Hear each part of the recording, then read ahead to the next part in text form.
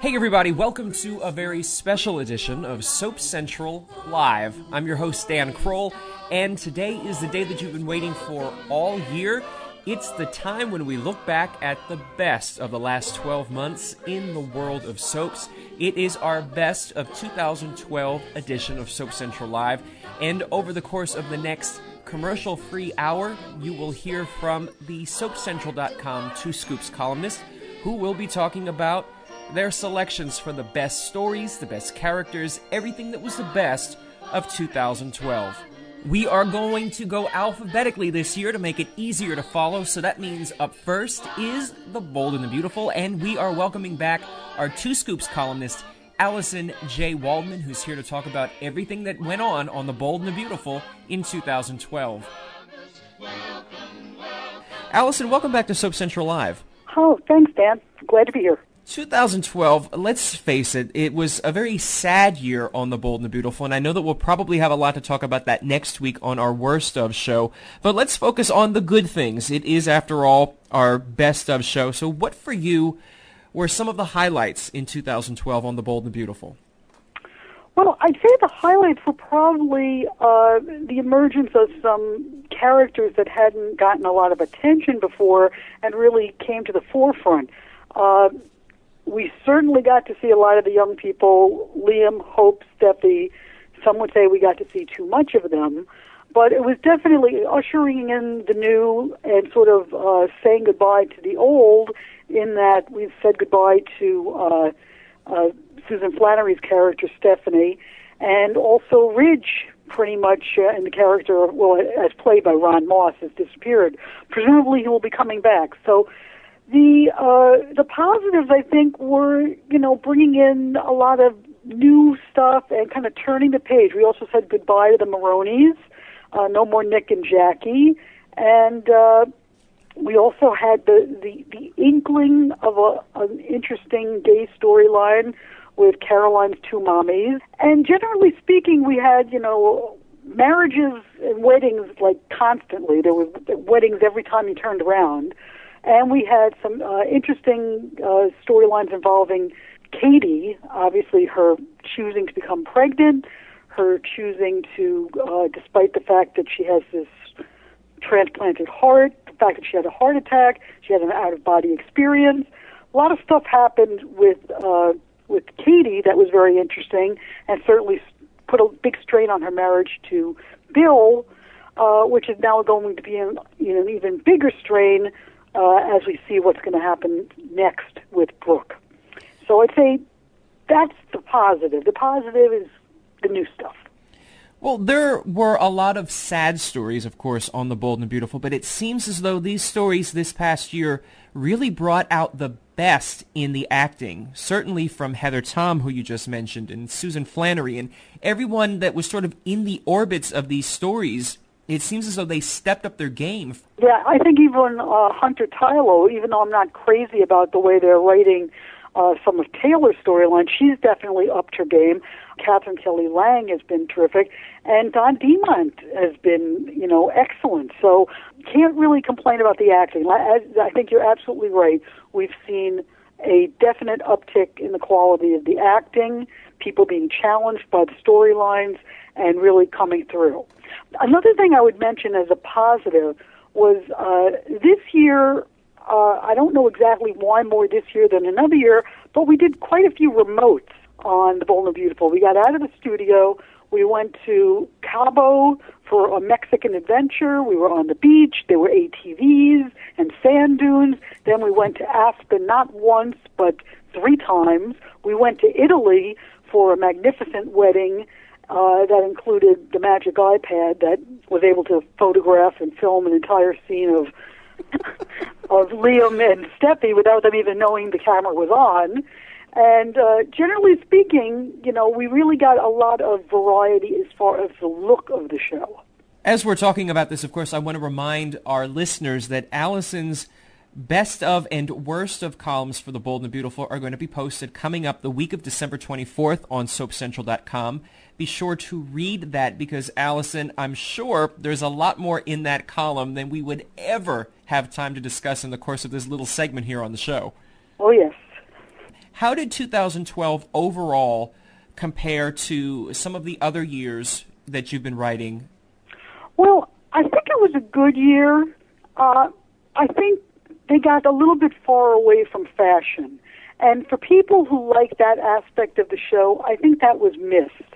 We didn't have as many fashion shows. We didn't have as much the competition between, Forrester and Maroney. We also lost, there's like no mention at all of Eye on Fashion.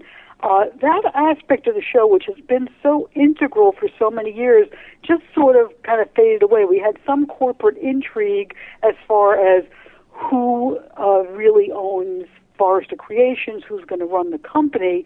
But Bill's kind of, pulled himself out of that squabble when he was really into it before. And the whole competition between, Caroline the designer, Thomas the designer, Rick the fake designer, all of that kind of fell into the background, and we didn't get a lot of emphasis on that aspect of the show, and I kind of missed it. Well, there are some other things I'm sure that you missed, and if you're willing, we will have you back next week to talk about the worst of The Bold and the Beautiful, if there's anything that you can come up with for that. Oh, I think I can. But you don't go too far, because we're also going to have you back later in the show for The Young and the Restless. Okay, I'll stand by. Hi, everybody. This is Adam Michael James from Soap Central Live, wishing all of you a Merry Christmas, Happy Holidays, fill in the blank, but have a good one, whatever it is.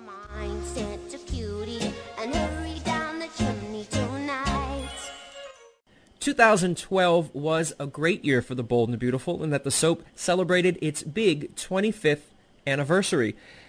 But that doesn't mean that that's the only thing that we had to celebrate in 2012. We are now going to talk to Adam Michael James about some of the things that were stellar of the year gone by on B&B. Mike, welcome to the show.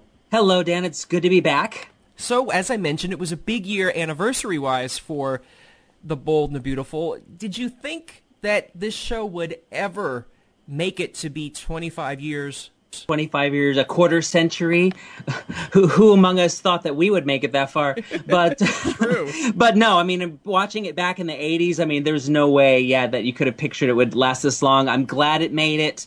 And, there was a lot of kind of anniversary stuff that happened this year. But for me, I think kind of the sweetest little moment of that was Stephanie and Eric's wedding back in March, because it was kind of unexpected, but it was so informal. It was so heartfelt. You had Phyllis Diller officiating. You can't really go wrong there. And it was just a really nice way to kind of, bookend the 25 years. And it certainly was nice, considering how the year ended with Stephanie Susan Flannery leaving the show. Do you think that this is something that The Bold and the Beautiful should do more of, these sort of lighthearted moments? Is that something that makes the show a success? Not necessarily. I mean, I think that's it. Sometimes, I mean, lighthearted stuff you have to be really careful with, because it can become cheesy very quickly. Of course, you do need balance on a show, so you do need to have lighter moments. But I think sometimes the really hard-hitting, dramatic stuff, if it's done well, can be better than the lighthearted moments, because I think sometimes a lot of people, that's what they watch a soap for, is for the drama. So give me some examples of some of the things in 2012 that were hard-hitting and well done.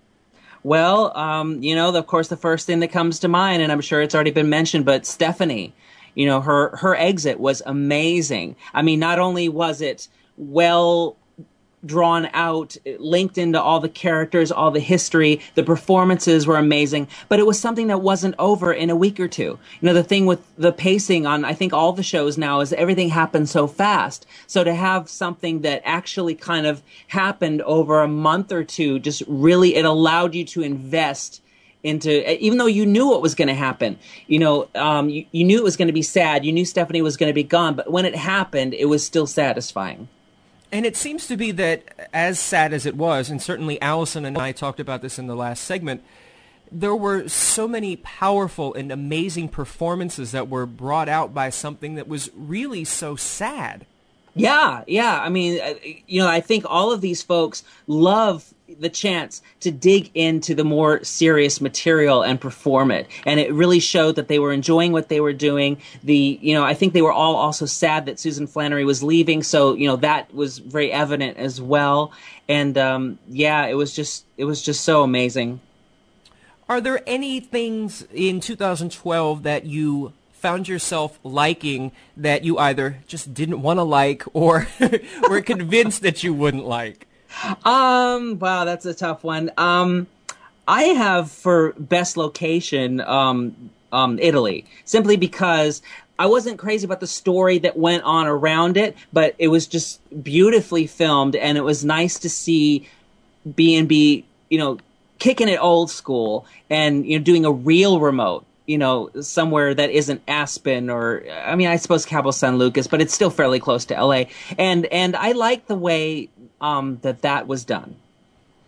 And, in this time where money is stretched as far as it can, even an Aspen location shoot is certainly a big deal. But when you're talking about going to Europe, that was, it's amazing that B&B somehow found the money to be able to do something. And then when they did it, that it was done well. It was so nice to be able to see that. You could tell all of the beautiful colors of Italy, and I think it was a great treat to fans. It was. And also this kind of ties into another one of my best, I would say best return was Sean Kanan as Deacon. I mean, okay, there were a few things that I thought, well, it would have been nice to see Deacon interact with Brooke or, that kind of thing. But just what a foil for Bill Deacon turned out to be, and who knew? It was nice to watch these powerhouse kind of barracudas, butt heads. Is there another rivalry that either you see coming that could work out for you, or any other rivalries that you really enjoyed seeing play out on the show? Ooh, I'm going to have to think about that.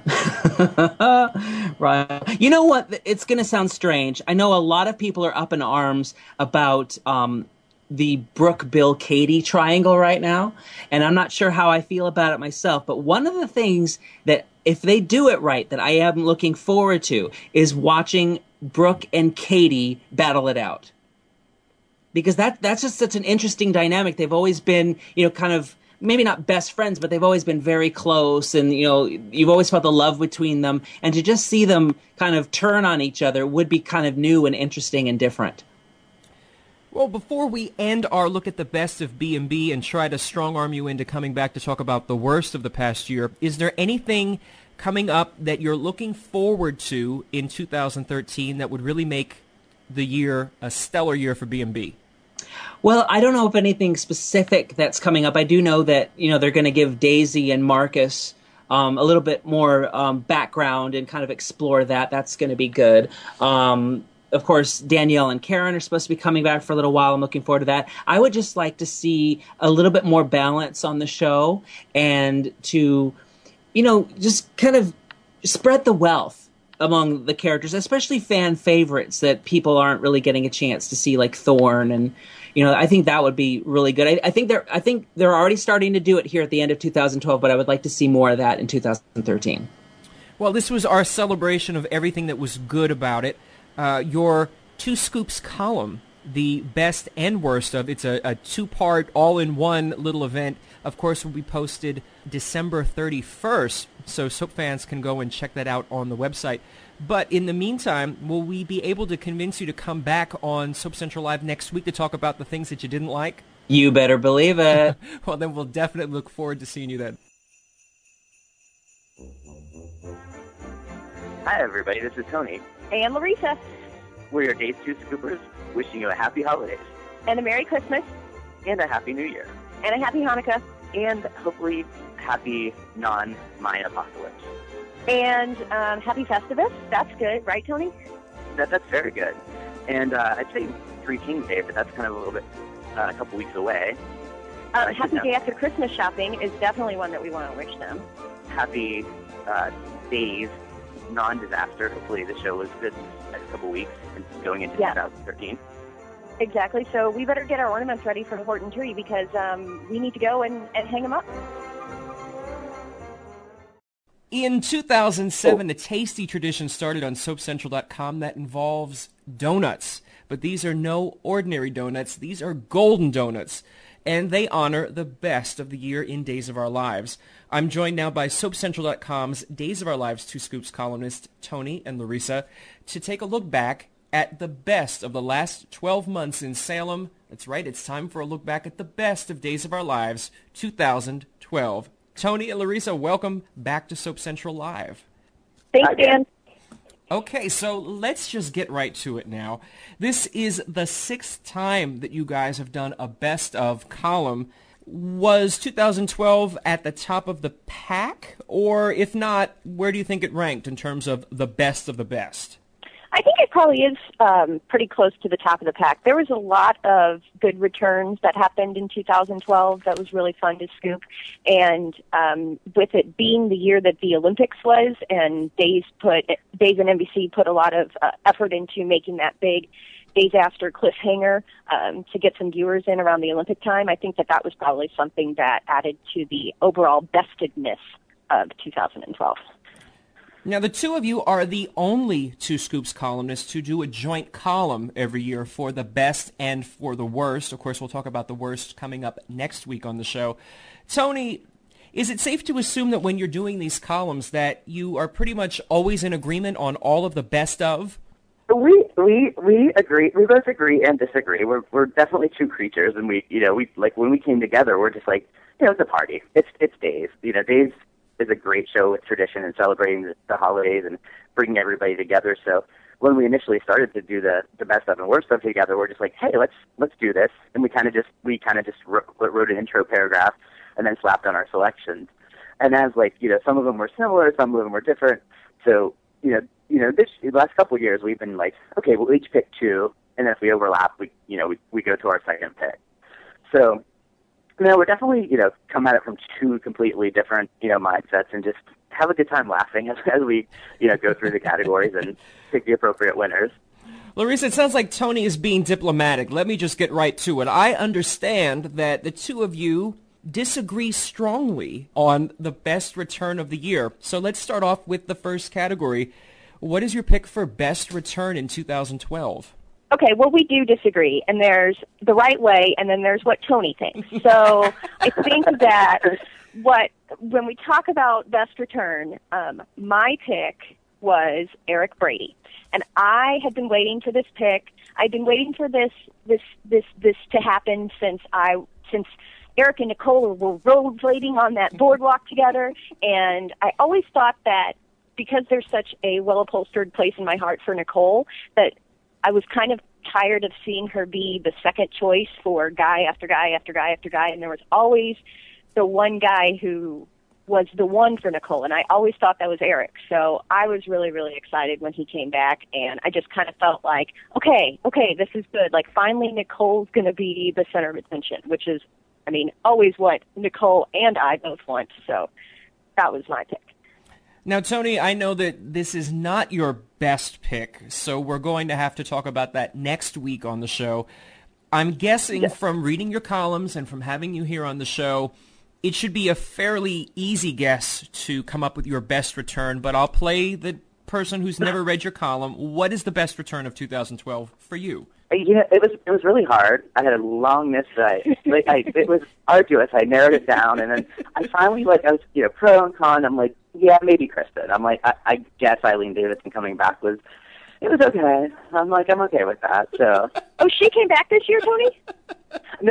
Just for a brief stint, yeah. Oh, she did. Oh, okay, I must have missed that. Huh. Yeah, I it was in the random thoughts section. I mentioned it, so. It wasn't a really big thing for me, so I just kind of try to downplay it a lot.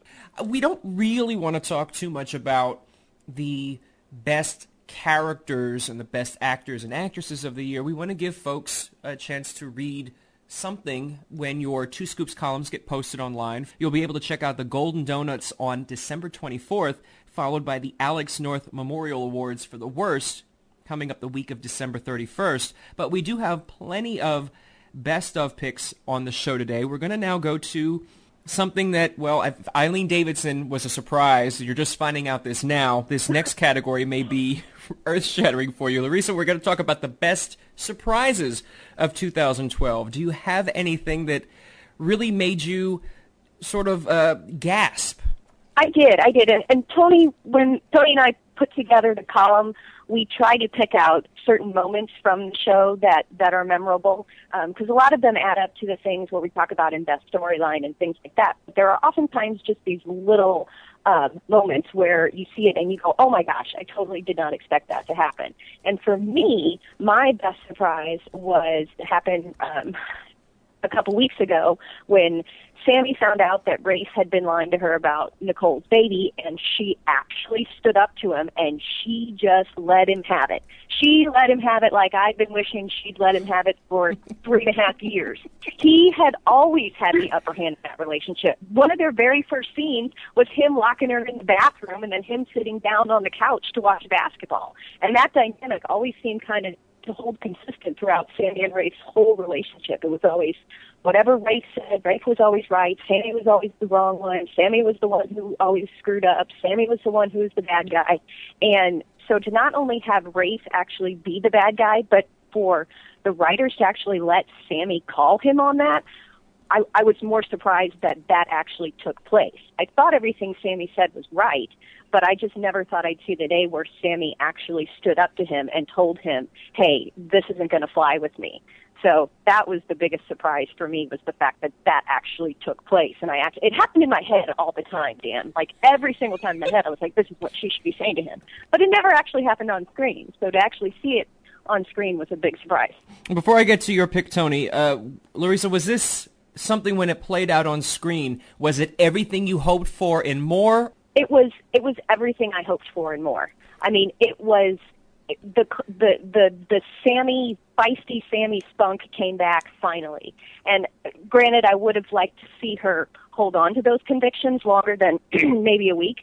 But the fact was, it did exist in that one glorious moment, and no one can ever take that away from us. Well, we're not going to take it away from you, but we are going to let Tony share his moments for his best surprise of 2012. Tony, was your surprise more recent, like your counterpart, or are you going back further into the year for your big surprise? Mine was kind of mid-year. And it's weird because it's like, it wasn't a shocker, but it was a surprise moment. It's when Will came out to Marlena. Because it was very, like the whole thing with Will had been budding and, him testing the water and slowly coming out. But then it was just a really good moment especially between Chandler Massey and Deirdre Hall. Like they played it to perfection, where he just walks up to her and just casually lets it slip with his grin on his face. And it was just one of those heartfelt moments where you're just the awe moment, so to speak. So it was just a really good surprise, because it was kind of, you kind of, a lot of times too, it's, especially with Days, it's even I'm going to get a glass of, and it's stretched out through an entire episode or even a week sometime. And you're like, what are you getting a glass of? Oh, water, okay. And so, when stuff is stretched out like that and big dramatic reveals are tend to take a week, it was just this nice little, oh yeah, by the way, grandma, da-da-da-da-da. And so it was a good moment. And it just, like I said, it was well played out by both the actors, and it was just all around good. Well, I like that you pretty much set up the next category, because there is something dramatic that has happened in this year's Golden Donuts. Was that a good dramatic pause, or do I need to stretch it out even further? I always prefer the dramatic pause, We are bidding farewell, Larissa, to one of the categories. This is very sad for us. We will no longer be talking about the best or worst recast in our column, or in your column. I have nothing to do with this, so don't send me the upset mail. Why are we ditching the best recast category? We ditched the best recast category. One, because soaps are just at a different point, I think, in time right now, where a lot of roles aren't recast. If they don't like a character, they kill that character off and they start with a new character. There just haven't been very many times where, I don't want to say that writers are invested, but maybe that's it. Maybe there just haven't been enough time where the writers have been that invested in a character that when an actor decides to leave, they don't still pick up and send Jack into the shower with one face and he comes out with the other. We just don't have that anymore. So, we had to kind of say goodbye to that. And we think that there are some other places in our column. We have a best vet category. We have a best recurring character. We have a best new character category. So when you talk about best recast, that can kind of fit into one of the others. So we thought that it would be better to pave the way for something that, like I was talking before, gives a chance to really highlight those awesome soap moments that we all watch soaps for. And one of those moments that we watch for, we have a new category to talk about. It's Best Tearjerker, Tony. Do you have something that you will admit made you get a little weepy over the past year? I've been hormonal this whole year, so I swear to God, even the commercial breaks, I'm like, oh God, I'm bawling like a baby this year. I have no idea why. But one of the things, and this is we were chuckling about it when we met about it, but was during Lexi's, after Lexi passed away, there was this moment between EJ and Abe where they just kind of were trying to make peace with each other as best they could. And then, for Theo, for Lexi, and just, for peace of the family. And then just kind of did that hesitant, straight guy, what do we do here thing. And then they just gave each other a hug. And that was just it just brought together everything that Lexi stood for. Is just she just loves everybody in her life, and she just wanted them to all get along. It was just kind of that moment where you're like, if they're hugging, Lexi's really dead. And then just boom, waterworks. I mean, in the very most macho way I cried, of course, but it was definitely maybe a tear or two. Well, that solves one of my dilemmas. I was going to take a commercial break after this segment, but I don't want to send you into tears. So we're going to skip the commercial and just let everybody know that they can read the entire list of the best of moments from Days of Our Lives 2012 in the Golden Donut Awards, posted on SoapCentral.com. Coming up next week, it's December 24th. And don't think that there are not moments that we would like to forget. The worst of Days of Our Lives moments, we're going to be discussing them next week on Soap Central Live. Coming up on December 28th, Tony and Larissa, will you join me next week to talk about the stuff that didn't work? Indeed. Oh, bells are on. Hi, everybody. This is Liz Masters from Soap Central, wishing everybody a very, very Merry Christmas. Hi, this is Jennifer Biller from General Hospital 2 Scoops. I'd like to wish you a very Merry Christmas. Have a holly jolly Christmas. There was perhaps no more universally praised soap in 2012 than General Hospital.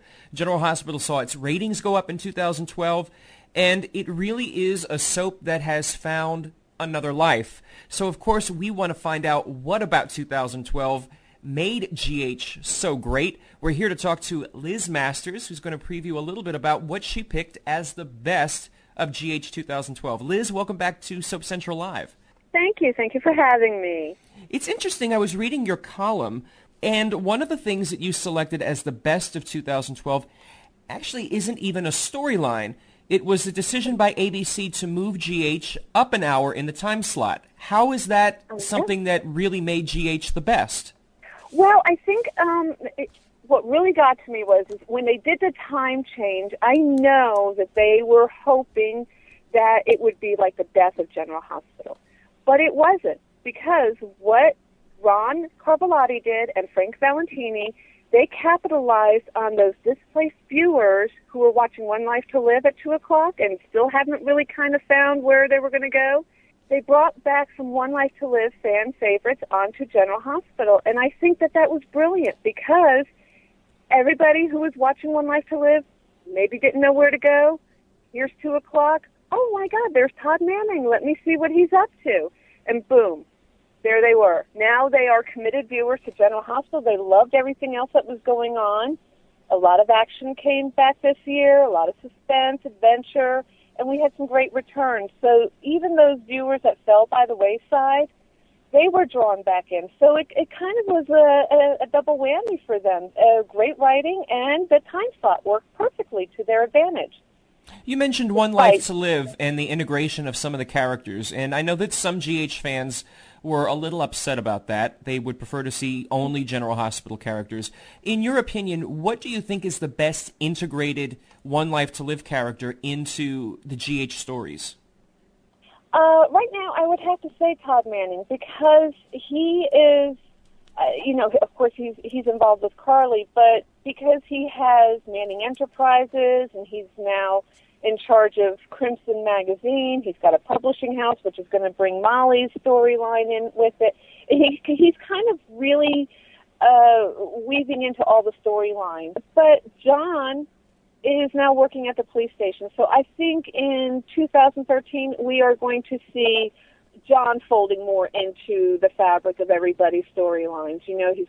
I'm quite sure he's going to be with Sam and whatever adventure she has ahead of her. I think she's going to take a really big direction change as far as the character goes. Now with Jason out of the picture, there's really no reason for her to be part of the mob, if you will.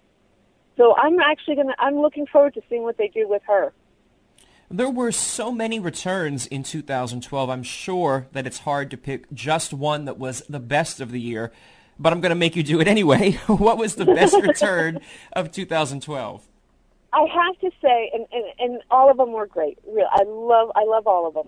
But AJ, and the reason why I pick AJ, and I mention it in my column, is because it kind of brings the past back to the present. When Carly got pregnant with Michael and all of that happened, the fans were kind of divided. Was she doing the right thing? Wasn't she doing the right thing? And, of course, as the years unfolded, AJ did many stupid things. So did Carly, so did Sonny, so did Jason. And now Michael is the adult. And ultimately, he is going to be the final word on who was right, who was wrong. And, I don't want to spoil my column because I want you guys to read it, but I love AJ's return because it not only kind of brought the past back into the present, but it helped pave the way in kind of roundabout way for Edward's passing. And when John Ingalls died, everybody wondered, what are they going to do with Edward? And I believe they did a phenomenal job of paying their respects to the character and the actor. And you mentioned you don't want to give away too much from your column because you want folks to read it. But we will tease them that Edward and that storyline does make another appearance in surprisingly an interesting place in the column, one that is sad and yet happy. So I have to tell you, we, of course, next week need to talk about the things in 2012 that didn't work. Will you join us next week to sort of out with the old and get rid of all the stuff that we didn't like? Yes, gladly. Lots to say. Well, Liz, we will see you next week, but what we're going to do now is take a listen to your partner in Two Scoopdom. Jennifer is here to talk about her selections for the best of 2012 on General Hospital. Jennifer, welcome back to the show. Thanks, Dan, for having me to talk about General Hospital. It seems hard to believe that a full year has gone by since we did our last best of worst of shows, but I guess that's a good sign because it means that the show must have been good and everything was moving so fast because we were enjoying what we saw. Was that the case with GH in 2012? It was. I was just looking back through my last year of columns, and the amount of storyline and different stories that were told, I don't think I've ever had a year where it's been this tough to write a best-worst column. There were so many storylines that went on this year, and I think a lot of that had to do with the change in the regime because, some stories would start and then abruptly stop, but there was so much to cover this year. It's almost like I had ADD. I couldn't focus at all. Well, some fans also know that in the past you did write the Two Scoops column for As the World Turns. Have you ever encountered a year for either As the World Turns or GH when things were just really so good? I don't think I ever have. If I do, it's been too long that I can't remember. As the World Turns, that last year was really excellent. But this year for GH, I think just the resurgence and the new life that the show has, and fans are finding it again. And I'll be honest, the new regime is listening to us. I think you've read my columns the past couple of years about, what I wanted to see happen on General Hospital and soaps in general. And it's like they have taken that list and they're returning things to family. They're bringing back veterans. They're changing the tone from violence. It's just very exciting to be a soap fan of General Hospital right now because I think we were just ready to bury it, I think, because that was the way things were going in daytime, and it's just been a complete resurgence, and we're just very excited. Well, something that GH seems to have done, and it's nothing that I would say is official, but when Port Charles was on the air, they did something called books, where they did basically 13-week arcs of story. And while GH isn't doing that officially, it seems like they have a lot of big stories, but they only last for a short period of time, and then they move on to another really big story. Is that something that you picked up on, and is that something that you think has been successful? Yes, I think they are doing it. And like I said, when I was looking back at past columns, there's been so much of that. Like you'll have, the Lady in White story arc and Jerry Jack's poisoning the water. It's just one little story after another. But the thing that they are really doing that's excellent is they are folding those tinier storylines into to bigger storylines. So there's repercussions, something you may not realize happened months ago, which is what I love. And I think this is a successful storytelling model to do this because, let's face it, we all have different opinions about who our favorite characters are. So someone may like that 13-week, storyline arc with Liz, but someone who doesn't like Liz is excited about the next storyline with Carly and Todd. So, yeah, I think it's a successful story model, and I hope they continue to do that. Well, let's then go into some of the specifics and talk about characters or storylines that you liked. Who were some of the characters that in 2012 you thought really earned their spot in the spotlight? I think first and foremost has to be Jason Thompson or Patrick. He has killed it every day with this morning storyline. Even this past week I was watching and, talking to Robin's ghost, and he just rips your heart out every single day when you watch him. He's just been fabulous all year long. He's just been my favorite, I think, in terms of this is what soap acting is, and he's fantastic. I mean, I don't think I've seen a better performance on primetime even. He's great. And what about some of the stories? Obviously, then, that whole storyline would be one of your favorite, but were there other stories that just kept you riveted throughout the year? Yeah, well, I think my top pick for best storyline of the year is AJ Quartermain is alive. I think you'll hear a collective hallelujah from everyone who's watched this show for decades. Fans have just been clamoring for his resurrection, I think, for a long time. So hopefully the Quartermains, even though we've lost Edward, can, come to the forefront again, because every great soap has a great core family, and I think GH forgot that along the way. Plus, the big thing with that storyline is AJ is back to hopefully bond with Michael. He's been shut out of his life for so long, an entire decade, and that was an injustice that I think fans really want to see corrected.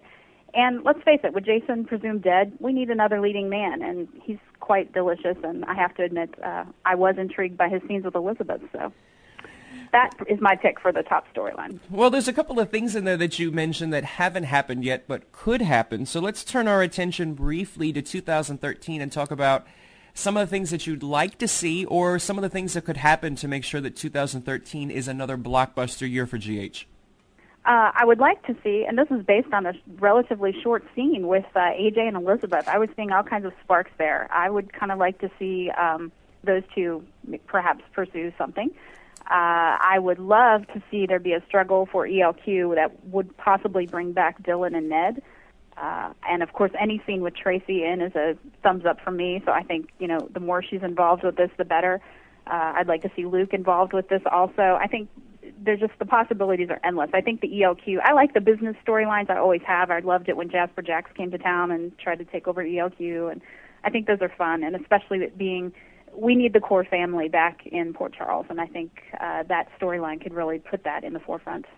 Well, earlier this week, it was revealed that Stephen Nichols is out at The Young and the Restless. In 2013, would you like to see him possibly come back and reprise his role as an evil Cassadine on GH? Listen, I loved him as a Cassadine, and I love Stephen Nichols. I would welcome any veteran back. I think it would be kind of strange with Nicholas off the canvas, but I don't know. It seems like they're really great at bringing these veterans back and folding them into these storylines, so I would love to welcome him back. And, he wasn't always such a bad guy. Do you remember the romantic arc he had with Catherine? Yes. His relationship with Nicholas was always really good, and, shades of gray, Dan, shades of gray. Well, there will be no shades of gray when your best of worst of column is posted coming up next week. It'll be posted December 24th, and I'm hoping, Jennifer, that we can maybe twist your arm to get you to come back next week to talk about the worst of GH in 2012. Oh, is there money involved, Dan? We'll talk about that after the show. Yes, I will definitely be back. I can't wait to talk about what I thought were the worst storylines of the year. Great, then we'll see you next week. Okay. To all my Y&R fans, this is Nita. I am the two-scooper for Young and the Restless, and I just wanted to say a quick thank you to all of you who faithfully show up to read what we have to say each and every week, and who take the time to share your opinions with us. So I say thank you, and you are appreciated. Merry Christmas and Happy Holidays.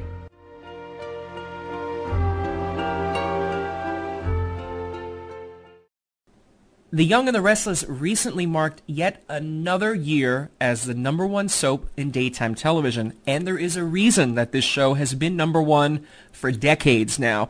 We're about to find out one of those reasons from our Two Scoops columnist, Nita, who is back. Nita, as I was telling you before the show started, it seems like we just did our best and worst of 2011 show last week. Yeah, it's amazing how fast 365 days can fly by. And this was a leap year, so there was even an extra day in there. Okay, 366. So, I mean, it seems it's even more impressive that it seems like it was yesterday. One of the things that we have to address, and of course Liz talked about it with General Hospital earlier in the show, is that sometimes the best things that happen to our soaps aren't things that we see play out on screen. They're actually things that happen behind the scenes. And one of those was the change of not only executive producer but also head writer at The Young and the Restless, and I'm understanding that you think that this is one of the best decisions that the show could have made over the past 12 months. I agree. I am having a ball, watching to see what's going to happen. One of the things that I look for when I use my valuable time to watch TV is I have to be entertained. I don't want to, I like to guess at what's going to happen, but I don't want to always be right. I want some surprises in there, and I want some excitement, and I want to go away feeling like I've been entertained. And I feel like that's what these guys are giving me, this guy and this lady. And I know there are plenty of fans out there who are not pleased with the stories of the new regime. Some even feel that things have worsened under their guidance. But call me crazy or easily pleased, you pick. I have no real complaints worth airing. I expect that I won't like every one of their storylines, but I have to admit for now, I'm more than happy with the offerings. And anytime I can effortlessly guess what is going to happen next, I count myself entertained, like I said. So well, let's look at some of the things that maybe weren't working prior when the other writers were in place to something that has come around that you're actually liking. Is there a storyline that's been turned around by the new head writer that suddenly you're on board with? I am a Phyllis. Everybody knows that I am not a big Phyllis fan. But after her non-trial, which I expected it to come out the way it did. But I'm happy with what they did do to her. She's moved on with Jack. She's much more pleasant to watch now. I like that, and I love what the writers are doing with the characters. So many times we watch, and we scream at the TV, tell her this, say that to him. How come you're not telling them? Why don't you remind them about this that they did? And now I've noticed that they're starting to do that. They talk about the things that happened. The conversations aren't running like they were just born the day before. They're reminding each other, well, you did this and you did that, and I like that. Well, it sounds like you're a lot of fun to watch TV with if you're yelling at the screen.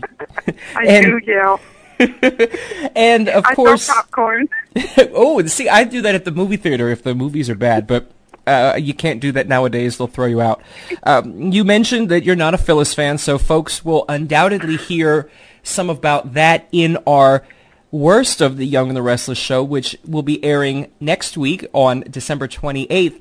But all of these things are already in your best and worst of column on SoapCentral.com. The column is posted coming up the week of the 24th, so you're going to want to make sure that you go and check out what Nita has to say, especially since she is gushing over one particular character. I'm guessing this is your favorite character. It was probably the favorite character last year, but let's just get rid of the suspense. Who's your favorite character of 2012? Okay. No surprise to you, Dan, but for the second year in a row, my all-around blue ribbon favorite general sitting is, again, Adam Newman. Okay, so what is it that makes him special? There are other people who want to just, throttle him, and you just seem to love you some Adam. Well, first I want to say that all of the men and women on the Y&R canvas, they're supremely talented. For the most part, I enjoy them all. But Adam, he has the best lines. His scenes are accompanied by the best music, and all the little things that he does, the little facial works that he does. I mean, when you watch him, you can't take your eyes off of him. His face, he's so expressive, and every scene he's in, he's good. But what makes it even more fun to watch is it doesn't matter who he's playing opposite, because they're better, even better than they were. I mean, it's like it appears that working opposite him, you really have to be on your toes, because I don't know if he ad-libs or if he just has good lines, but he just brings, he uplifts every scene that he's in. And that's the best way I can, explain it, is he seems real. I have to wonder if there's a lot of Adam Newman in Michael. Well, this will be a very exciting surprise for you and for folks who are listening, but Michael Muhney is going to be a guest on Soap Central Live coming up in early 2013, so we're going to have to make sure that we ask him these questions. Is he ad-libbing? Is he having fun with his scenes? How much of Adam Newman is actually in Michael Muhney? So maybe we'll rope you in as a special caller so you can call in and ask him some of these questions yourself. That would be great. Ooh, you got very, sounded like you might be blushing a little bit on that one. Okay, I don't blush.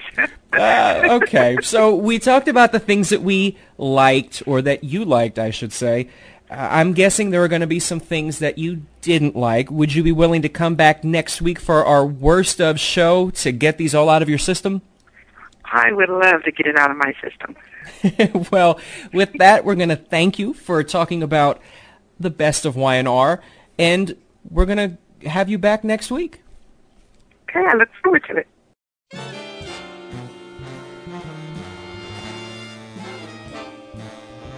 Hi, this is Allison Waldman, the two-scoop columnist for The Young and the Restless, and I'd like to wish everybody a Merry Christmas, Happy Hanukkah, Happy Holiday, and a wonderful 2013 for everybody and all our soap fans out there. So keep watching and keep tuning in to SoapCentral.com. Let it snow, let it snow, let it snow. That's what Nita had to say about the best of The Young and the Restless in 2012. And earlier in this show, Allison was here to talk about what she thought was the best for The Bold and the Beautiful. Well, as promised, she's back to take a look at Genoa City and all of the things that worked or were close to working. Allison, welcome back. Oh, thank you. Thank you, Dan. Glad to be here. So we talk privately, of course, behind the scenes about whether soaps have good years or bad years. And I know that every soap had moments where it struggled, but we're not here for that this week. We're going to talk about the things that we liked on The Young and the Restless. And, of course, there were some shakeups behind the scenes, so I don't know if that's indicative of things working or not working. So let me find out from you. What were some of your highlights that you think really will go down as the best of 2012?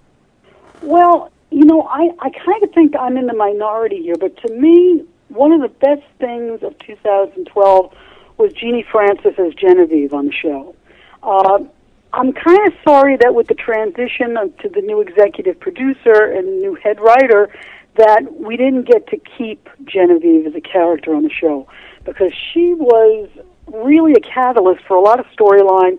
I love the way Jeannie played the character. Didn't always understand where the character was coming from, but really enjoyed her interaction with Victor in Japan, her interaction with Jack, the marriage that never came about, her whole thing with Tucker, following Victor to the Los Angeles docks and turning into this barmaid who was helping him out. I thought all that stuff was terrific. Even her struggling with, having money, not having money, back and forth was great. And it infuriated me, and I guess this falls into the negative category, but I've got to say it. By dropping the whole Genevieve storyline, we also dropped the whole Claude Sherrill storyline, so there's an unresolved mystery that I guess we're never going to get resolved. Let's talk about some of the other stories? I mean, there have been a lot of stories that have gone on for seemingly the bulk of the calendar year, and now, of course, as you mentioned, with a new executive producer, that may or may not change. What are some of the more ongoing stories that you found yourself enjoying? Well, clearly the fight for Newman Enterprises was just huge. I mean, we had the whole situation with Victor marrying Sharon to sort of a knee-jerk response to Nikki marrying Jack, and then him having this strange accident and disappearing, leaving pretty much Sharon in charge. Of course, she did burn the prenup. So she put herself in charge. She basically destroyed Newman Enterprises as we know it, and opened the door for, of all people, Jack to wind up as the CEO of Newman Enterprises. Jack also ended up as, getting Beauty of Nature and Jabot, and now he's calling himself the king of the world, and he's got this crazy, now addiction to pain medication. So the Jack-Victor storyline is a perennial. It always works. It worked this year. It's going into 2013. It's still going to work. But now we also have these wonderful sort of seconds in commands because we have Adam around on the fringe of the storyline. We've got Tucker on the fringe of the storyline. We have other characters that are going to play a big part in this. And we also get to see what happens with Victor when he doesn't have Victoria and Nick to do his dirty work for him. So I think that whole dynamic truly, truly works on the show. And I think the fact that they were smart enough to put Nikki and Victor back together is probably one of the better moves because people truly want that couple together, through thick or through thin. So that central dynamic still works, and I think was a very positive for Young and Restless. Well, we heard earlier in the show when talking about General Hospital that GH fans really like the fact that some familiar faces from the past have popped into the show to really focus on veteran characters and characters that fans care about. Do you think that that's something that the Young and the Restless is getting better at mining? Because there for a while there were a lot of new faces on the show. Yeah, I think it was very smart of them to bring back Christine and to pair her again with Paul, to bring up the 19-year-old story of Phyllis trying to run them down with a car was terrific. It also brought Danny back into the storyline. I thought all of those beats were really, really well done.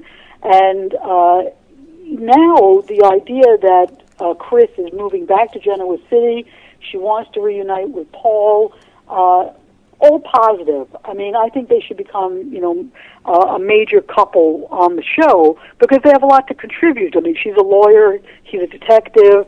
We need more characters that can be catalysts for the stories. We need somebody more than Michael, who's handling every case. Now, they did say goodbye to Heather, although they didn't really say goodbye to her. She just sort of disappeared, her and Daniel. Presumably, we're going to find out what happened to them. It was good news to hear that Abby is going to come back and that Marcy Ryland's going to play her again because, again, that's an important character. She's one of Victor's children. She should be on the show. So, but we did also lose Ashley, and that's a big loss because Jack needs his family. And he's estranged from Billy now. Ashley was a mainstay at Jabot for a long, long time, and I do think we're going to miss Ashley on the show. I have a feeling we'll be talking about that next week when we talk about the worst of The Young and the Restless. And your best of, worst of column for The Young and the Restless will be posted December 31st. So that is definitely something that Y&R fans are going to want to check out. But until then, we're going to hear from you next week, Allison. Are you game to come back and talk about things that didn't work in Genoa City? Just try to keep me off the air. Well, we'll be back with you next week. Thanks, Allison. Bye, Dan. And that is going to bring us to the end of this very special edition of Soap Central Live and our look back at the best of the world of soaps in 2012. I want to thank all of our SoapCentral.com 2 Scoops columnists for dropping by and sharing their picks with us this week. Don't forget, they're going to be back next week with their looks at the things that didn't work in 2012. That's right, it's our worst of 2012 show, airing December 28th at 6 p.m. Eastern, 3 p.m. Pacific. If you've missed any part of today's show, want to hear it again, or maybe you want to share it with some of your soap friends, you can head over to soapcentral.com/radio to check it out there. While you're there, you can also check out any of the episodes that we've broadcast over the past 12 months. And while we're still here, and before we end today's show, it is probably very apparent I'm no longer a child, but that doesn't mean that we can't still make out a Christmas list, even as adults. Certainly in light of some of the recent tragedies in Connecticut and elsewhere in the U.S., it's never the wrong time to wish people a Merry Christmas and to wish all of you a safe, happy, and healthy New Year. I want to thank you so much for your support over the past 12 months here on Soap Central Live and certainly on SoapCentral.com. And I leave you with a song that I felt was fitting for this occasion. It's called Grown Up Christmas List by Natalie Cole. Merry Christmas, and we'll see you next week. There be no more lives torn apart, and wars would never start, and time would heal all hearts. Every man would have a friend, and right would always win, and love would never end.